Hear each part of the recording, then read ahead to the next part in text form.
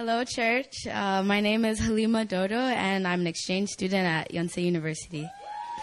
I'm going to be sharing the Phnom Penh Country Report.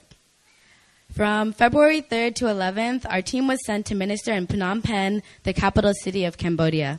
We worked most closely with Pastor Lim, the Secretary Overseer of MPWM Cambodia, Pastor Vanna from Fellowship Word of Life Church, and Pastor Bundli, who leads cell groups in various churches and slums.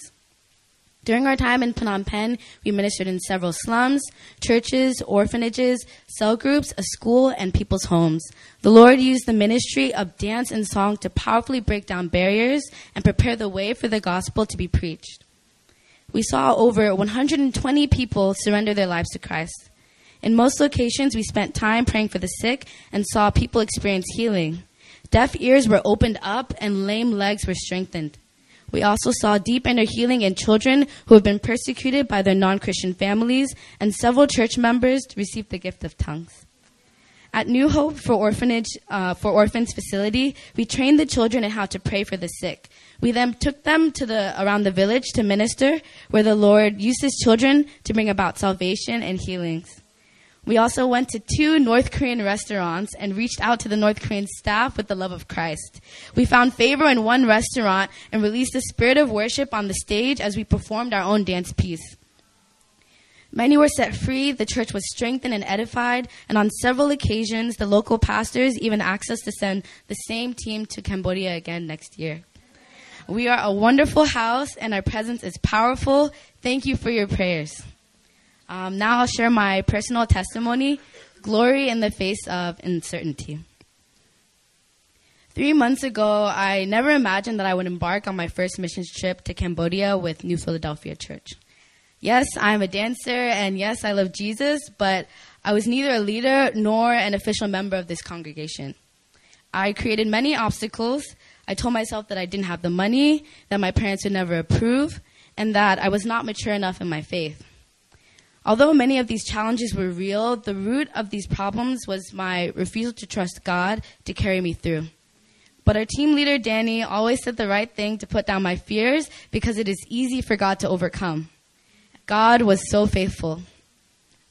During our missions training, God's grace allowed me to grow stronger in my knowledge of the gospel, to be more diligent in prayer, and to be willing to obey even if I wasn't sure what would come next. From orientation to our days in Phnom Penh and the days after I returned to Seoul, the Lord proved steadfast in every way. He enabled me to withstand financial difficulties through close family and friends. He gave me wisdom in sharing his vision for Cambodia through when I had objections from my parents. And he gave me strength in my spirit during attacks on my health in the field. The Lord truly shined his goodness no matter what circumstance came my way. One place where I really saw God's goodness was in the slums of Cambodia. Pastor Bundli, one of our local partners, is devoted to outreach in impoverished villages.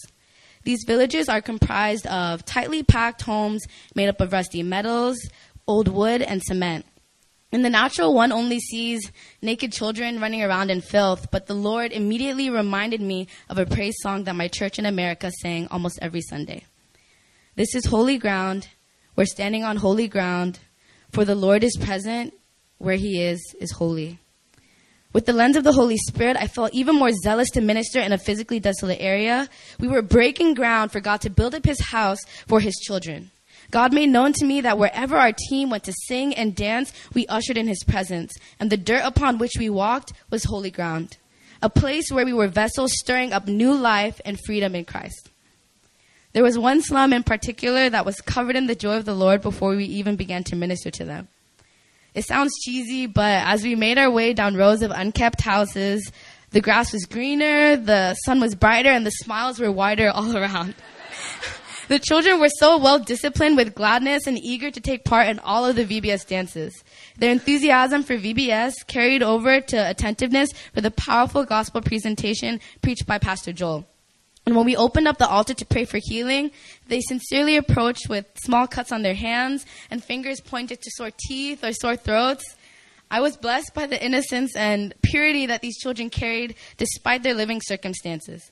I saw even more clearly how God's love shines to those who are viewed as small or less important by most of the world. This missions trip to Cambodia was fruitful because of God's goodness. During missions training, it was easy to expect salvation and supernatural healing because that's what the gospel says we will see. But I didn't expect God to reveal that it's not up to me to win hearts. Each day that we were in the field, he showed me that the hearts were already won, that the Cambodians were desperate for something more. When I shared my testimony to the youth at Freedom of Sensuk Church, it did not matter that my voice was barely audible from a sore throat. For many of these adolescents, they were the only Christian in their family. To them, I was a witness of strength, courage, and hope in Christ because I follow Jesus, even though my father and his family are Muslim. When we performed our hip-hop set to Tripoli's Robot, it wasn't my choreography or our team's ability to go ham that set the atmosphere.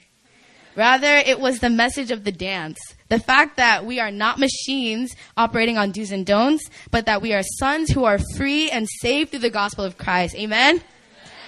Please continue to pray for the seeds shown by the local ministers in the villages and slums of Cambodia. The nation is 90% Buddhist, but the culture of routine idolatry is no match for the life-giving power of Christ. Thank you so much for your prayers and your support. From touchdown to takeoff, my heart sang and still sings. We are standing on holy ground, and I know that there are angels all around. Let us praise him now, for we are standing in his presence on holy ground. Thank you.